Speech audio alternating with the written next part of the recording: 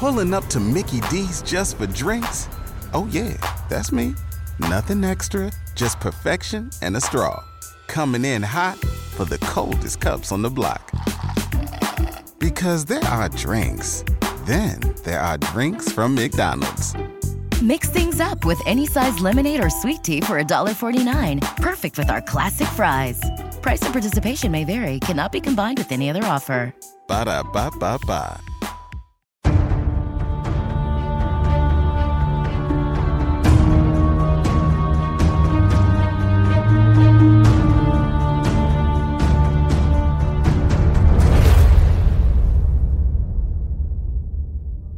Sunday সাসপেন্সে আজ আপনার জন্য হিমাদ্রি কিশোর দাশগুপ্তর গল্প অবলম্বনে কালো গোলাপ।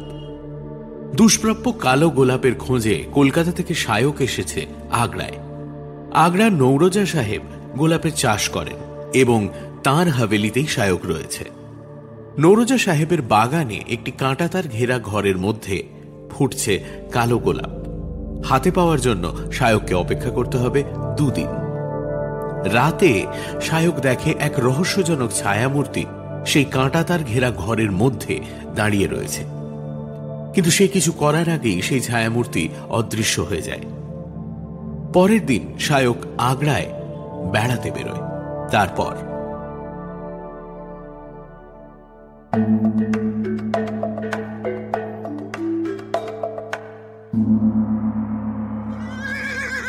তাজমহল চত্বর থেকে বেরিয়ে সে যখন টাঙ্গাতে উঠল, দেখল ঘন্টা 3 সময় কেটে গেছে।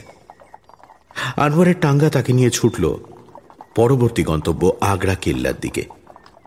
শায়ক যখন কেল্লার সামনে টাঙ্গা থেকে নামল, তখন সূর্য ঠিক মাথার উপর। লাল রঙের বেলে পাথরের তৈরি সুবিশাল আগ্রা কেল্লা নানা প্রাসাদ ও মন্দির শোভিত। শায়ক ঘুরে ঘুরে দেখতে শুরু করল কেল্লা। খাসমহল, শীষমহল, দিওয়ানে আম, দিওয়ানে খাস, মুসাম্মন বুর্জ, মোতি মসজিদ ইত্যাদি নানা স্থান ঘুরে দেখতে দেখতে একসময় সে উপস্থিত হল উঁচু প্রাকার বেষ্টিত একটা জায়গায়। প্রাকারের ঠিক মাঝখানে ক্ষুদ্রাকৃতি একটি মহল, আর তাকে ঘিরে ফুলের বাগান, গোলাপ বাগান। ক্ষুদ্রাকৃতি মহলটা বয়সের ভারে কিছুটা জীর্ণ হলেও তার স্তম্ভ, গম্বুজ আকৃতির ছাদে এখনো পারসিক শিল্পকলার অপূর্ব নিদর্শন রয়েছে।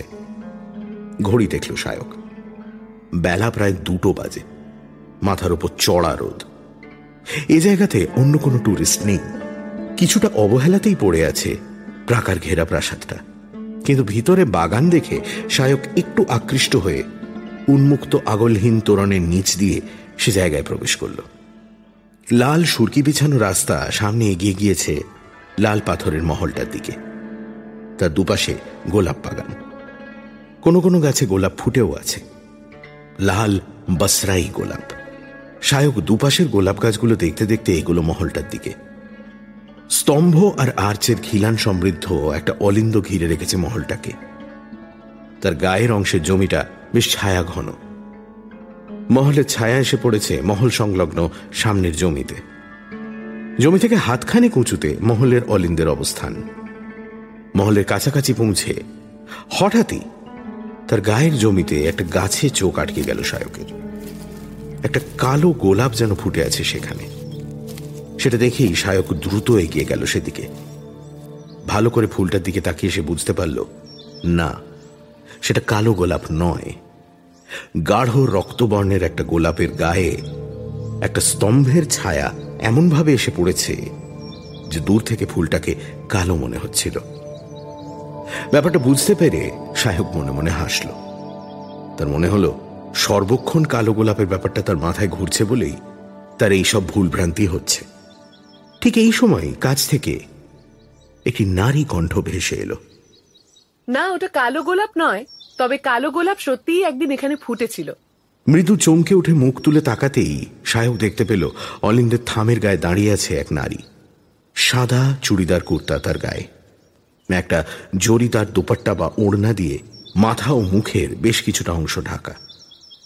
প্রথম দর্শনেই তাকে যুবতী বলেই মনে হলো শায়কের।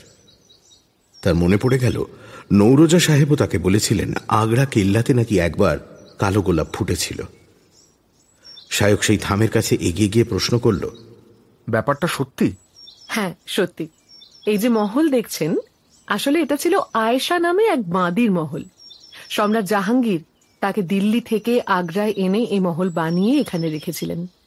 আর মহল সংলগ্ন এই ছোট্ট বাগানেই একসময় ফোটানো হয়েছিল কালো গোলাপ। বাদশাহ আর তার বাগ নাফার অর্থাৎ মালি ছাড়া আর কারো প্রবেশাধিকার ছিল না এই প্রাকার ঘেরা অঞ্চলের ভেতরে। শোনা যায় এই কালো গোলাপ নাকি সম্রাট তাঁর প্রিয়তমা বেগম নূরজাহানকে উপহার দিয়েছিলেন। সায়ক কথাগুলো শুনে বেশ চমৎকৃত বোধ করল। নিচের জমি ছেড়ে মহলের অলিন্দে উঠে এসে সেই অপরিচিতা রমণীর মুখ থেকে ওড়নাটা সরে গেল। এক অপরূপ সুন্দরী যুবতীকে সায়ক দেখতে পেল নিজের সামনে। তার চোখের মণির রং সমুদ্রের জলের মতো নীল আর কিছুটা স্বচ্ছ। সে তাকিয়ে আছে সায়কেরই দিকে। মেয়েটির মুখ, চোখের মণির রং আর কথা বলার ধরন দেখে সায়কের কেমন যেন মনে হলো যে তার সামনে দাঁড়িয়ে আছে তার পোশাকের ধরন ভারতীয়দের মতন হলেও সে যেন ঠিক ভারতীয় নয়। কেমন যেন একটা প্রচ্ছন্ন বিদেশি ছাপ আছে তার চেহারা আর কথাবার্তার মধ্যে। আপনি কি ট্যুরিস্ট? কোথা থেকে আসছেন? আমার দেশ হলো তুরস্ক। দিল্লির এক বিশ্ববিদ্যালয়ে এদেশের ইতিহাস, বিশেষত মোগল যুগের ইতিহাস নিয়ে গবেষণা করতে প্রথমে এদেশে এসেছিলাম। তারপর সেই কাজেই আগ্রা এসেছিলাম। এখন বছরখানেক ধরে আগ্রাতেই আছি। আমার নাম ইয়াসমিন। ও, এই জন্যই আপনি এখানে কালো গোলাপ ফোটার ইতিহাসটা বলতে পারলেন। এই গল্প আমি অন্য একজনের মুখেও শুনেছি। আপনি এখানকার ইতিহাস নিয়ে পড়াশোনা করেছেন বলে জানেন ব্যাপারটা। আপনার দেশেও তো কালো গোলাপ ফোটে, তাই না? হ্যাঁ শুনেছি, কিন্তু দেশে আমি সে গোলাপ চোখে দেখিনি। আর আপনাকে এখানে কালো গোলাপ ফোটার যে কাহিনী বললাম সেটা লিখিত ইতিহাস বইতে পাবেন না। এটা একটা মিথ, অতি প্রাচীন একটা লোককথা। তবে খুব অল্প সংখ্যক মানুষই আজ জানেন এখানে কালো গোলাপ ফোটার কাহিনী। আমি আমার কাজের সূত্রে গবেষণা করতে গিয়ে এই কাহিনীর সন্ধান পেয়েছিলাম। তবে আজ আমি বিশ্বাস করি আগ্রা কেল্লার এই ছোট্ট বাগানে কালো গোলাপ ফোটার গল্প নিছক প্রাচীন গল্প নয়, তা সত্যি ছিল। সম্রাটের বাঁধি আয়েশা এই ছোট্ট মহলে সত্যিই বসরায় কালো গোলাপ ফুটিয়েছিল। এই আগ্রা কেল্লাতে কালো গোলাপ ফোটার গল্প আপনাকে নৌরোজা বলেছেন, তাই না? কালো গোলাপ ফোটার কাহিনী তো সব লোকের জানা নেই। হ্যাঁ হ্যাঁ, নৌরোজা সাহেবের মুখ থেকেই শোনা। আপনি তাকে চেনেন? হ্যাঁ, আমি তাকে চিনি। এই বাঁধি মহলের বাগানেই তার সঙ্গে আমার পরিচয় হয়েছিল। তিনি আমাকে তার গোলাপ মঞ্জিলের বাগানে নিয়ে গিয়েছিলেন। আমি জানি তার বাগানে কালো গোলাপ ফুটছে, কিন্তু আপনাকে তো স্থানীয় লোক বলে মনে হয় না। নৌরোজার সঙ্গে আপনার পরিচয় হলো কিভাবে? আর হঠাৎ তিনি কালো গোলাপ ফোটার গল্প আপনাকে কেন বললেন? আমি কলকাতার এক কোম্পানিতে চাকরি করি, যারা বিভিন্ন জিনিস তাদের ক্লায়েন্টদের জোগাড় করে দেয়। সেই কোম্পানির হয়ে আমি ওই কালো গোলাপটা কিনতে এসেছি। নৌরোজা সাহেবের বাড়িতেই আমি আছি। সকালে কোনো কাজ না থাকায় তাজমহল আর এই আগ্রা কেল্লা দেখতে বেরিয়ে পড়েছি। সেই কালো গোলাপ আপনি দেখেছেন? হ্যাঁ দেখেছি। প্রায় সম্পূর্ণ ফুলটাই কালো হয়ে এসেছে। সামান্য যেটুকু বাকি তাও আজ রাতেই কালো হয়ে যাবে। এই মাটিতে ওই হালফেতি কালো বসরাই গোলাপ নৌরোজা কিভাবে ফোটালেন সে সম্পর্কে কিছু জানেন আপনি? নৌরোজা সাহেব বলেছেন বহু বছরের পরিশ্রমের ফলে তিনি শেষ পর্যন্ত কালো গোলাপ ফুটিয়েছেন। ও গোলাপ ফোটার জন্য বসরার হালফেতি গ্রাম থেকে মাটি এনেছেন তিনি। তারপর নানা ধরনের সার ইত্যাদি মিশিয়ে মাটিটা কালো গোলাপ ফুটিয়ে তোলার জন্য উপযুক্ত করেছেন। হ্যাঁ, যে কোনো ভালো জাতের গোলাপ ফোটাবার জন্য উপযুক্ত সার ইত্যাদি দিয়ে জমি তৈরিটাই আসল ব্যাপার। আপনি কোনোদিন টবে বা বাগানে গোলাপ ফুটিয়েছেন? ভালো গোলাপ ফোটাতে অত্যাবশ্যকীয়ভাবে কি জিনিস সার হিসেবে ব্যবহার করা হয় জানেন? না না, এই ব্যাপারে আমার কোনো অভিজ্ঞতাই নেই। বাগান করা তো দূরের ব্যাপার, কলকাতাতেও আমি যে এক কামরা চিলতে ফ্ল্যাটে থাকি সেখানে একটা টব রাখারও জায়গা নেই। কালো গোলাপ সংগ্রহ করতে এসে নৌরোজা সাহেব যতটুকু নিজে থেকে জানিয়েছেন জেনেছি। যে কোনো সাধারণ মানুষ যেমন ফুল ভালোবাসে আমিও তেমনই। আপনি গোলাপ চাষের ব্যাপারে অনেক কিছু জানেন, তাই না? অনেক কিছু জানি বললে ভুল হবে। আমার বাড়িতে কেউ কোনোদিনও ফুল বা গোলাপ চাষ করেননি। সে দেশে আপনার মতোই শহুরে মানুষ আমি। উদ্ভিদবিদ্যা আমার পাঠ্যক্রমের বা গবেষণার বিষয় ছিল না, ছিল ইতিহাস।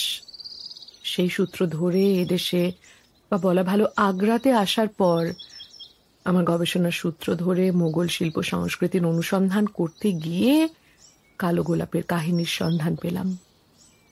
তারপর আমার পরিচয় হলো নৌরোজার সঙ্গে। আমি তার বাগানে গেলাম, আমিও তার থেকেই গোলাপ চাষ সম্পর্কে কিছুটা জেনেছি। আমি নৌরোজা সাহেবকে বলবো আপনার কথা, বলবো আপনার সঙ্গে আমার পরিচয় হয়েছে। এ ব্যাপারে আপনার কাছে একটা অনুরোধ আছে। কি অনুরোধ? তার বাগানের কালো গোলাপ গাছকে কেন্দ্র করে বিশেষ কারণবশত আমাদের দুজনের সম্পর্ক নষ্ট হয়ে গেছে, বলা ভালো প্রচন্ড তিক্ত হয়ে গেছে। আপনি আমার সঙ্গে দেখা হবার কথা নৌরোজাকে বললে অস্বস্তি বোধ করতে পারেন তিনি। আর আমাদের দুজনের মধ্যে সম্পর্ক এতটাই তিক্ত যে আমি চাই না আমার সম্পর্কে তার সঙ্গে একটা বাক্য কেউ আলোচনা করুক। তাই আমার অনুরোধ, আমার সঙ্গে সাক্ষাতের কথা নৌরোজাকে বলবেন না। আচ্ছা, বেশ, তাই হবে। তবে আপনার সঙ্গে পরিচিত হয়ে আমার বেশ লাগলো। আমারও বেশ লাগলো। হয়তো আমাদের আবার কোথাও দেখা হয়ে যাবে। এবার আমাকে যেতে হবে। ইয়াসমিনের কথার জবাবে সাহেব তার ঠিকানা আর ফোন নাম্বার জিজ্ঞেস করতে যাচ্ছিল। সামান্য পরিচয় তার সত্যি ভালো লেগে গেছে এই বিদেশি মেয়েটিকে। তাছাড়া কোন পরিচয় ভবিষ্যতে কোন কাজে লাগবে তা তো কেউ বলতে পারে না। কিন্তু মেয়েটার কাছে সেসব জানার আগেই পিছন দিক থেকে কথাবার্তা ভেসে আসার শব্দ শুনে সে সেদিকে তাকালো। এক দল টুরিস্ট কাচ্চা বাচ্চা সমেত ঘুরতে ঘুরতে চলে এসেছে প্রাকারের ভিতর। তাদের দেখে নিয়ে শায়ক সামনে তাকিয়ে দেখল তুর্কি মেয়েটি তার সামনে আর নেই। কয়েক মুহূর্তের মধ্যেই সে যেন অদৃশ্য হয়ে গেল কোথাও। হয়তোবা ছায়া ঘেরা কোনো থামের আড়ালে অথবা অলিন্দ সংলগ্ন কোনো প্রাচীন কক্ষের ভেতরে ঢুকেছে। টুরিস্টের দলটা ভেতরে প্রবেশ করল, আর শায়কও অলিন্দ থেকে নেমে বাগান ছেড়ে প্রাকারের বাইরে বেরিয়ে এলো। আগ্রা কেল্লা দেখা হয়ে গিয়েছিল শায়কের। 2:30 বাজে। খিদেতে পেট চুঁই চুঁই করছে, তাই কেল্লা ছেড়ে বেরিয়ে পড়ল সে। টাঙ্গা তাকে তার নির্দেশ মতো প্রথমে একটা ভাতের হোটেলে নিয়ে গেল। সেখানে দুপুরের খাবার খেয়ে রাতের জন্য শুকনো খাবারের কিছু টুকিটাকি জিনিস কিনে শায়ক যখন গোলাপ মঞ্জিলের সামনে ফিরল, তখন দুপুর গড়িয়ে বিকেল হয়ে গেছে। লোহার ফটকের সামনেই দাঁড়িয়েছিলেন নৌরোজা সাহেব। শায়ক যখন টাঙ্গা থেকে নেমে ভাড়া মেটাচ্ছে, তখন তিনি তার উদ্দেশ্যে বললেন, ওকে কাল ভোরের আলো ফোটার সঙ্গে সঙ্গে আপনাকে স্টেশনে নিয়ে যাওয়ার জন্য বলতে পারেন। কাল ভোর 6:30 নাগাদ কলকাতাগামী একটা সুপারফাস্ট ট্রেন আগ্রাতে থামে। আমিও কাল ভোরে আগ্রার বাইরে যাব, তাই রেলওয়ে টাইম টেবিল দেখছিলাম। তখনই ওই কলকাতাগামী ট্রেনের ব্যাপারটা দেখলাম। শায়কের ট্রেনের খবরটা জেনে ভালোই লাগলো। রিজার্ভেশন হয়তো পাবে না, কিন্তু ওই ট্রেন ধরতে পারলে ও দ্রুত কলকাতায় পৌঁছে যেতে পারবে। কাজেই নৌরোজা সাহেবের পরামর্শ মতো বৃদ্ধ টাঙ্গাওয়ালা আনোয়ারকে তাকে ভোরের আলো ফুটলেই নিতে আসার জন্য সে বলল। পরদিন ঠিক সময় আসবে বলে টাঙ্গা নিয়ে চলে গেল আনোয়ার। নৌরোজা সাহেবের সঙ্গেই তার হাভেলির চত্বরে ঢুকলো শায়ক। কেমন বেড়ালেন? খুব ভালো। তাজমহল দর্শন তো তুলনাহীন অভিজ্ঞতা, আর আগ্রা কেল্লাও খুব ভালো লেগেছে। গোলাপ দেখেছেন? হ্যাঁ, দেখেছি। বিশেষত আগ্রা কেল্লার ভিতর ঘুরতে ঘুরতে আমি একটা নির্জন প্রাচীর ঘেরা মহলের সামনে পৌঁছে গেছিলাম। সেখানে একটা গোলাপ বাগান আছে। এই ছোট মহলটার সামনে স্তম্ভ ঘেরা অলিন্দ আছে? হ্যাঁ হ্যাঁ। কথাটা শুনেই কয়েক মুহূর্তের জন্য দাঁড়িয়ে পড়লেন নৌরোজা সাহেব। ওই মহলের নাম আয়েশা মহল। সম্রাট জাহাঙ্গীর তাঁর বাদী আয়েশাকে ওই মহল বানিয়ে দিয়েছিলেন।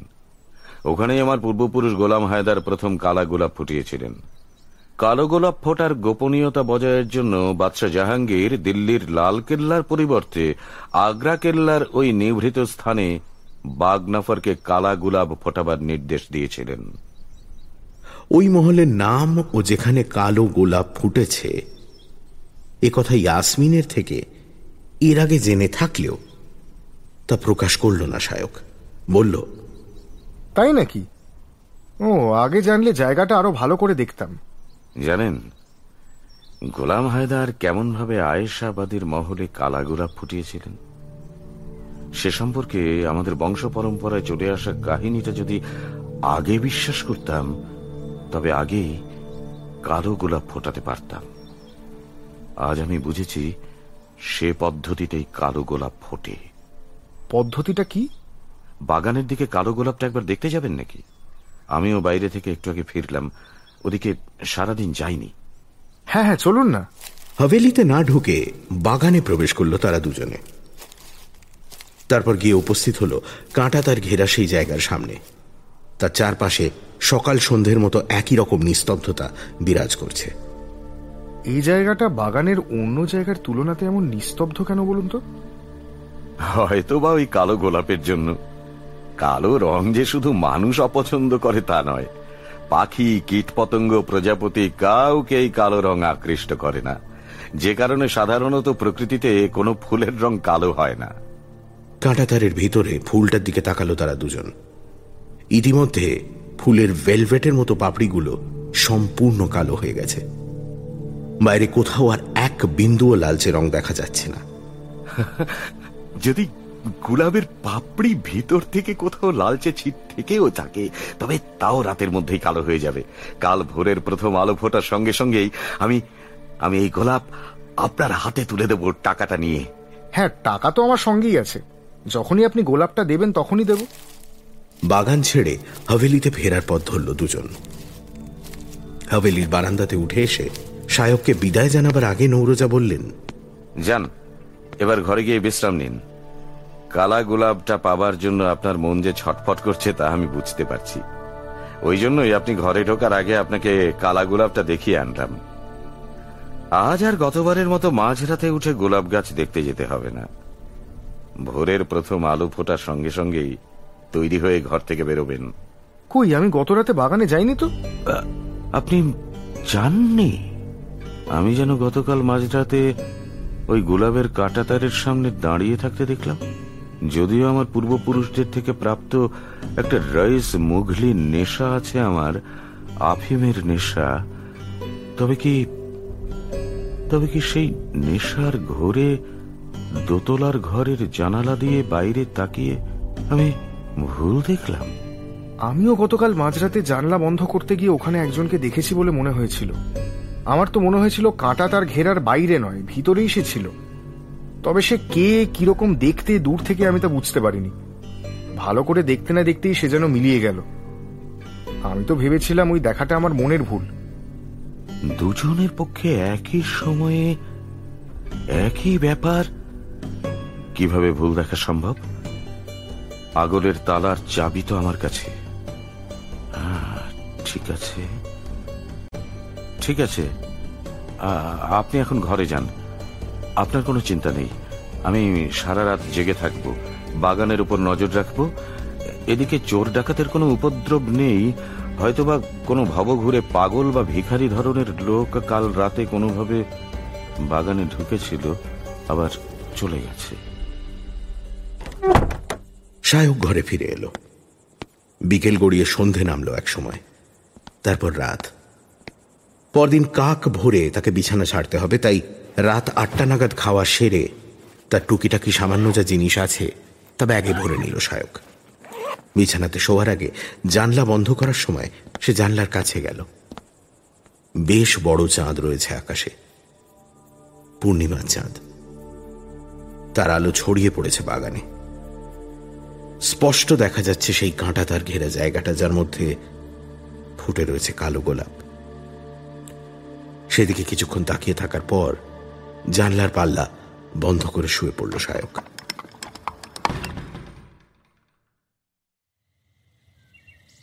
ঘুম ভাঙল শেষ রাতের দিকে। সেলফোনে সময় দেখল সায়ক। রাত অথবা ভোর 3:30 বাজে।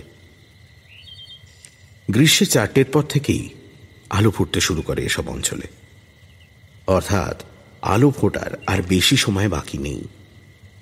আর 1 ঘন্টা তো দেখতে দেখতেই কেটে যাবে। পাছে সে আবার ঘুমিয়ে পড়ে এবং উঠতে দেরি হয়ে যায়, তাই বিছানা ছেড়ে নেমে পড়ল সায়ক।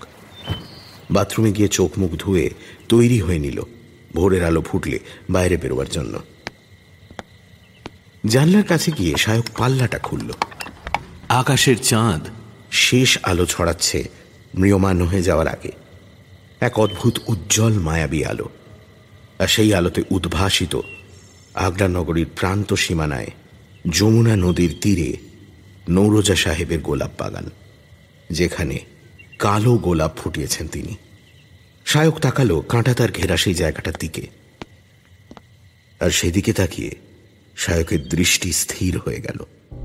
গত রাতের মতোই কাঁটাতার ঘেরা জায়গাটার মধ্যে দাঁড়িয়ে আছে একজন মানুষ। না, সায়কের আজকে দেখায় কোনো ভুল নেই। কেউ একজন নিশ্চিতভাবে দাঁড়িয়ে আছে ঘেরা জায়গাটার ভেতরে। এতটা দূর থেকে সায়কের পক্ষে তার মুখ চেনা সম্ভব না হলেও যে দাঁড়িয়ে আছে সে যে নৌরোজা সাহেব নয় তা তার অবয়ব দেখেই বুঝতে পারল সায়ক। তবে ও কে? সায়ক তাকিয়ে রইল তার দিকে। হ্যাঁ, সেই ছায়ামূর্তির মতো লোকটা যেন কয়েকবার নড়েও উঠল। হঠাৎ সায়কের মনে হল ওই ছায়ামূর্তি কালো গোলাপটা চুরি করতে আসেনি তো। তারপরেই সায়ক ভাবল, নৌরোজা সাহেব কোথায়? তিনি তো রাতে জেগে থাকবেন বলেছিলেন, তিনি কি দেখতে পেয়েছেন লোকটাকে? ঘড়ি দেখল সায়ক, 3:45 বাজে। কিন্তু নৌরোজা সাহেব যদি ওই লোকটাকে না দেখে থাকেন তবে তো তাকে দেখানো প্রয়োজন। বলা যায় না কোনো অসাধু উদ্দেশ্য নিয়ে পরপর 2 রাত বাগানে প্রবেশ করতে পারে লোকটা। সায়কের মনে হল নৌরোজা সাহেব যদি তার ঘর থেকে ব্যাপারটা খেয়াল না করে থাকেন তবে ব্যাপারটা তাকে জানানো প্রয়োজন। কথাটা ভেবে সায়ক দরজার দিকে এগোলো। দরজা খোলার আগে নিজের ব্যাগটা তুলে নিল সে। টাকা আছে ব্যাগটাতে, সেটা ঘরে রেখে যেতে মন চাইল না তার। ব্যাগটা উঠিয়ে নিয়ে দরজা খুলে সায়ক বারান্দাতে বেরিয়ে এলো। সায়ক দোতলায় ওঠা সিঁড়ির দিকে এগোতে যাচ্ছিল, কিন্তু সে দেখতে পেল বাইরে চাঁদের আলোতে নৌরোজা সাহেব হাভেলি থেকে জমিতে নেমে ধীরে ধীরে অদৃশ্য হয়ে গেলেন পিছনের বাগানের দিকে। তার মনে হল নৌরোজা সাহেব সম্ভবত দেখতে পেয়েছেন সেই রহস্যময় মূর্তিকে, তাই জন্যই তিনি বাগানের দিকে গেলেন। অথবা ভোর হতে আর বেশি দেরি নেই বলে হয়তো তিনি কালো গোলাপটা তুলে আনার জন্য সেদিকে এগোচ্ছেন। সায়ক নেমে পড়ল বারান্দা থেকে। তারপর নৌরোজা সাহেব যেদিকে এগিয়েছেন সেও সেই দিকেই এগোলো, হাভেলির পেছনে গোলাপ বাগের দিকে। বাগানে প্রবেশ করে সায়ক দেখল সেই ঘেরা জায়গার দিকে এগিয়ে চলেছেন নৌরোজা সাহেব। তার পেছনে পেছনে কিছুটা তফাতে সায়কও চলল। কাঁটাতার ঘেরা জায়গাটা ক্রমশ স্পষ্ট হয়ে উঠছে তার চোখে। সায়ক একসময় এ ব্যাপারে নিশ্চিত হল যে তার দেখাটা ভুল ছিল না। হ্যাঁ, একজন সত্যি দাঁড়িয়ে আছে কাঁটাতার ঘেরা জায়গাটার ভেতর। যে দাঁড়িয়ে আছে তার অবয়ব দেখে সায়কের মনে হল সে একজন নারী। নৌরোজা সাহেব জায়গাটার কাছে গিয়ে থমকে দাঁড়ালেন। সায়ক এগিয়ে গিয়ে তার কিছুটা পেছনে একটা গোলাপ ঝাড়ের আড়ালে গিয়ে দাঁড়ালো। তার উপস্থিতি খেয়াল করেননি নৌরোজা সাহেব। থমকে দাঁড়িয়ে পড়ে বিস্মিতভাবে তিনি তাকিয়ে আছেন কাঁটাতার ঘেরা ঘরের মতো জায়গাটার দিকে। সায়ক যেখানে দাঁড়িয়ে তার হাত 25 দূরে কাঁটাতার ঘেরা জায়গাটার ভিতরটা চাঁদের আলোতে স্পষ্ট দেখা যাচ্ছে। তার ভিতর দাঁড়িয়ে আছে একজন নারী। তার পরনে সাদা পোশাক, তবে একটা কালো ওড়না দিয়ে তার মুখ ঢাকা। মাটিতে পোঁতা যে কাঠের লাঠিটাকে জড়িয়ে ধরে গোলাপ গাছটা দাঁড়িয়েছিল সেটা এখন মাটিতে পড়ে আছে। লতানো গোলাপ গাছটা নারীর শরীরকে জড়িয়ে দাঁড়িয়ে আছে, আর গাছের মাথায় ফোটা কালো গোলাপটা ধবধবে সাদা হাতে সেই মহিলা ধরে রেখেছেন নিজের বুকের ঠিক মাঝখানে। ঘেরা জায়গার দরজায় কিন্তু তালা দেওয়া। নৌরোজা সাহেব তার প্রাথমিক বিস্ময়ের ঘোর কাটিয়ে সেই নারী মূর্তির উদ্দেশ্যে বললেন, কে তুমি? প্রথমবার প্রশ্ন শুনে সেই নারী মূর্তি কোনো জবাব দিল না। শুধু তার ধবধবে সাদা হাতের আঙুলগুলো কালো গোলাপটার পাপড়িগুলোর ওপর রাখল। কে তুমি? জবাব দিচ্ছ না কেন? ভিতরে ঢুকলে কিভাবে? সে কি, তুমি আমাকে চিনতে পারছো না? কতদিন হয়ে গেল আমি তোমার কাছে আছি। আমার কাছে এসো, তুমি ঠিক চিনতে পারবে আমাকে। কি বাজে বকছো? মুখ থেকে পর্দা সরাও, সরাও। দেখি দেখি তুমি কে?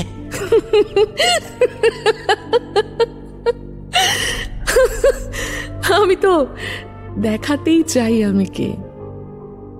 তুমি দেখলেই আমাকে চিনবে। এসো, ভেতরে ঢোকো, আমার কাছে এসো। আর যদি না আসো তবে দেখো কি হয়। কি হবে? কি হবে তবে? তোমাকে আমি আর বাইরে বেরোতে দেবো না। আলো ফুটলি পুলিশ ডেকে চুরির অভিযোগে তোমাকে তাদের হাতে তুলে দেবো। এখনো বলছি ওর না সরাও। আমাকে আজ আর কিচ্ছু করবার ক্ষমতা তোমার নেই। আমার কাছে না এলে কি হয় দেখো। এই বলে সে নৌরোজা আর সায়ককে হতবাক করে সেই দুর্মূল্য দুষ্প্রাপ্য কালো গোলাপ থেকে একটা পাপড়ি ছিঁড়ে ফেলল। ছিঁড়ো না, ছিঁড়ো না, ছিঁড়ো না, ছিঁড়ো না, গোলাপটা নষ্ট করো না। আমি আসছি। তার কথা শুনে থেমে গেল সেই নারী। নৌরোজা সাহেব ওই নারীর কবল থেকে গোলাপটাকে রক্ষা করার জন্য এগিয়ে গেলেন কাঁটাতার ঘেরা জায়গাটার দিকে। বিস্মিত সায়ক তার কি করা উচিত বুঝতে না পেরে একই জায়গাতে দাঁড়িয়ে চেয়ে রইল সামনের দিকে। সে দেখল নৌরোজা তার পোশাকের ভেতর থেকে চাবি বের করে দরজার তালাটা খুলে ফেললেন। তারপর ভেতরে প্রবেশ করে মুখ ঢাকা সেই নারীর সামনে গিয়ে দাঁড়ালেন। কয়েক মুহূর্তের নিস্তব্ধতা। মাথার উপরে চাঁদের ঔজ্জ্বল্য হঠাৎ যেন এবার কমতে শুরু করল। দাও, গোলাপটা আমাকে দাও। ওমা, গোলাপ নেবার আগে জানবে না আমি কে, সেটা জেনে নাও। হ্যাঁ, বলো তুমি কে? আর গোলাপটা দাও। আমি হলাম সে যে তোমাকে তোমার পূর্বপুরুষের আগ্রা কেল্লাতে বাঁধি মহলে গোলাপ ফোটার কাহিনী শুনিয়েছিল। সেই কাহিনী মিলে গিয়েছিল বংশ পরম্পরায় তোমার পূর্বপুরুষদের বলা বাগনফর হেদারের গোলাপ ফোটাবার কাহিনীর সঙ্গে। আর দুটো কাহিনী মিলে যাওয়াতে শেষ পর্যন্ত যাকে দিয়েই তুমি কালো গোলাপ ফোটালে আমি সে। কি বলছো? হ্যাঁ, আমি সেই যে তোমার গোলাপ বাগান দেখতে এসে আর কোনোদিন এই বাগান ছেড়ে বাইরে বেরোতে পারেনি, যে হারিয়ে গিয়েছিল। ঠিক যেমন কালো গোলাপ ফোটাবার জন্য আগ্রা কেল্লার সেই বাঁধি মহল থেকে হারিয়ে গিয়েছিল জাহাঙ্গীরের রূপসী বাঁধি আয়েশা। আর এই কথা বলার পরেই মুখের ওপর থেকে ওড়না সরিয়ে ফেলল সেই নারী। চাঁদের আলোতে সায়ক স্পষ্ট চিনতে পারল তাকে। ইয়াসমিন! এবার নিশ্চয়ই তুমি আমাকে চিনতে পারছো। দাও, কালা গোলাপটা আমাকে দাও। তুমি ইয়াসমিন সেজে আমাকে ধোঁকা দিতে এসেছো। তুমি ইয়াসমিনের হামসকল হতে পারো, কিন্তু তুমি ইয়াসমিন নও। কারণ আমি নিজের হাতে লতানো গোলাপ ডালের ফাঁস দিয়ে তাকে। নৌরোজা সাহেব তার কথাটা আর শেষ না করে কালো গোলাপটাকে মেয়েটার হাত থেকে ছিনিয়ে নেবার জন্য হঠাৎই মেয়েটার উপর ঝাঁপিয়ে পড়ে মুচড়ে ধরল তার গোলাপ ধরা হাত। মুহূর্তের মধ্যে তাদের দুজনের মধ্যে ঝটাপটি শুরু হয়ে গেল। আর সেই ধস্তাধস্তির মধ্যে উড়তে লাগলো কালো গোলাপের পাপড়িগুলো। টুকরো টুকরো হয়ে যাচ্ছে নৌরোজা সাহেবের অতি যত্নে ফোটানো বসরাই কালা গোলাপ। আর এরপরই মুহূর্তের মধ্যে এক অভাবনীয় ভয়ঙ্কর দৃশ্য দেখল সায়ক। সে যেন নিজের চোখকে বিশ্বাস করতে পারছে না। ইয়াসমিন কোথায়? নৌরোজাকে নাগ পাশের মতো জড়িয়ে ধরেছে কালো গোলাপ গাছটা, যেন জীবন্ত হয়ে উঠেছে সেই গাছ। নৌরোজা সাহেব আপ্রাণ চেষ্টা করছেন তার কবল থেকে মুক্ত হতে, কিন্তু পারছেন না। গোলাপের কাঁটাতে রক্ত ঝরছে নৌরোজা সাহেবের শরীর থেকে, মুখ থেকে। জীবন্ত হয়ে ওঠা কালো গোলাপ গাছের শেষ অংশটা ঠিক যেন দড়ির ফাঁসের মতো চেপে বসেছে তার গলাতে। তিনি দু হাতে সেটা খোলার চেষ্টা করেও কিছুতেই খুলতে পারছেন না। সেই ফাঁস ক্রমশ দৃঢ় হচ্ছে। বিস্ফারিত হয়ে উঠছে নৌরোজা সাহেবের চোখ, জিভ বেরিয়ে পড়ল নৌরোজা সাহেবের। আর এরপরেই যেন চাঁদ মুছে গিয়ে অন্ধকার নেমে এলো চারিদিকে।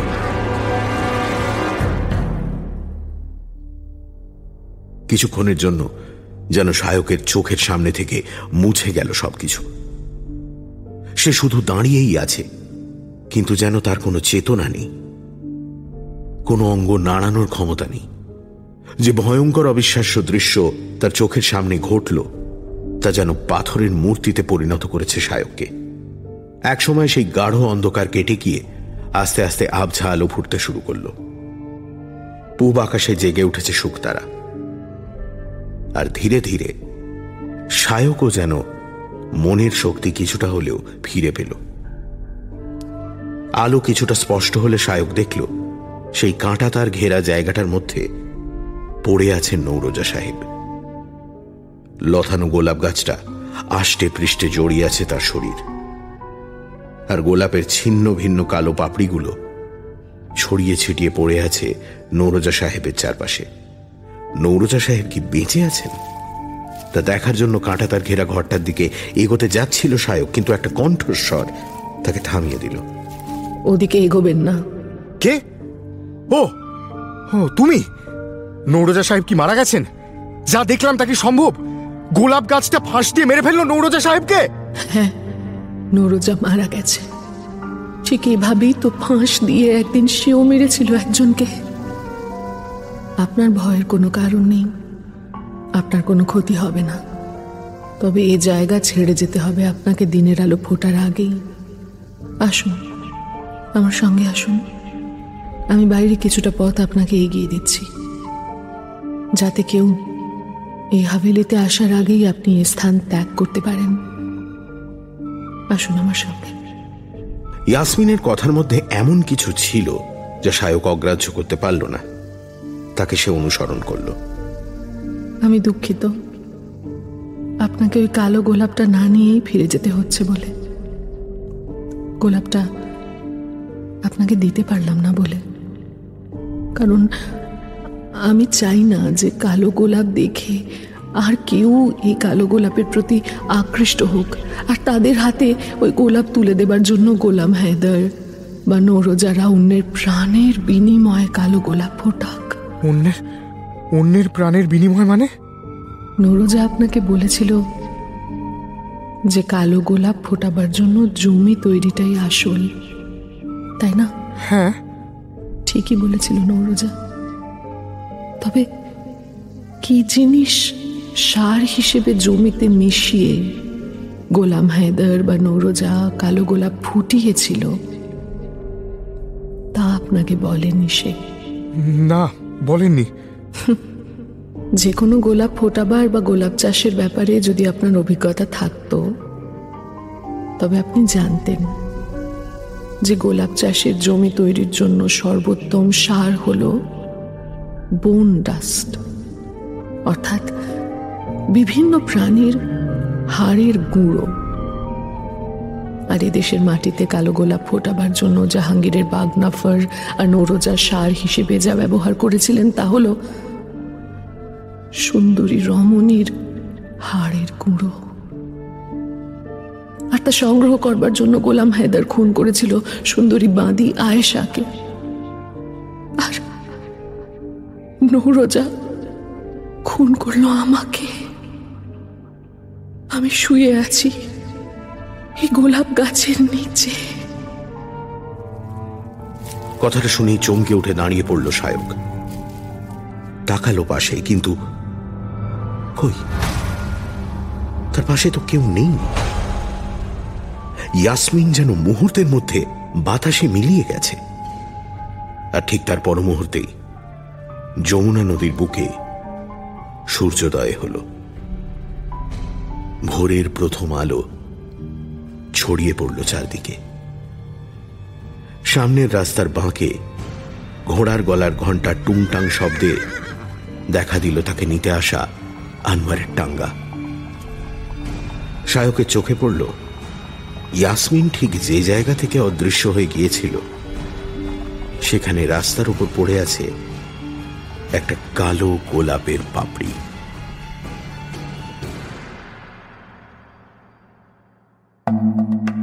সানডে সাসপেন্সে আজ শুনলেন হিমাদ্রি কিশোর দাশগুপ্তর গল্প গোলাপ ফোটার পর অবলম্বনে কালো গোলাপ।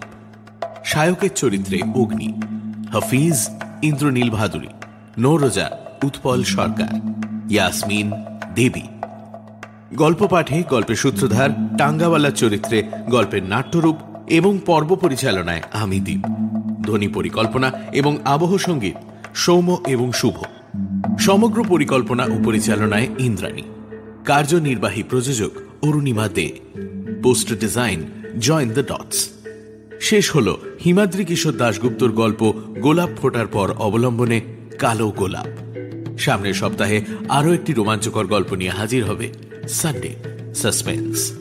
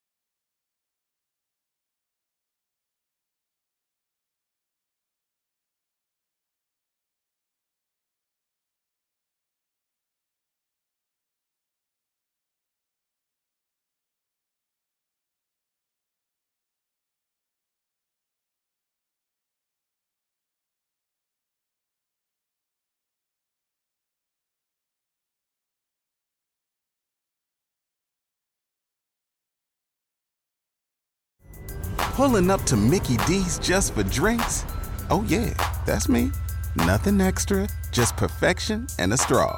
Coming in hot for the coldest cups on the block. Because there are drinks. Then there are drinks from McDonald's. Mix things up with any size lemonade or sweet tea for $1.49. Perfect with our classic fries. Price and participation may vary. Cannot be combined with any other offer. Ba-da-ba-ba-ba.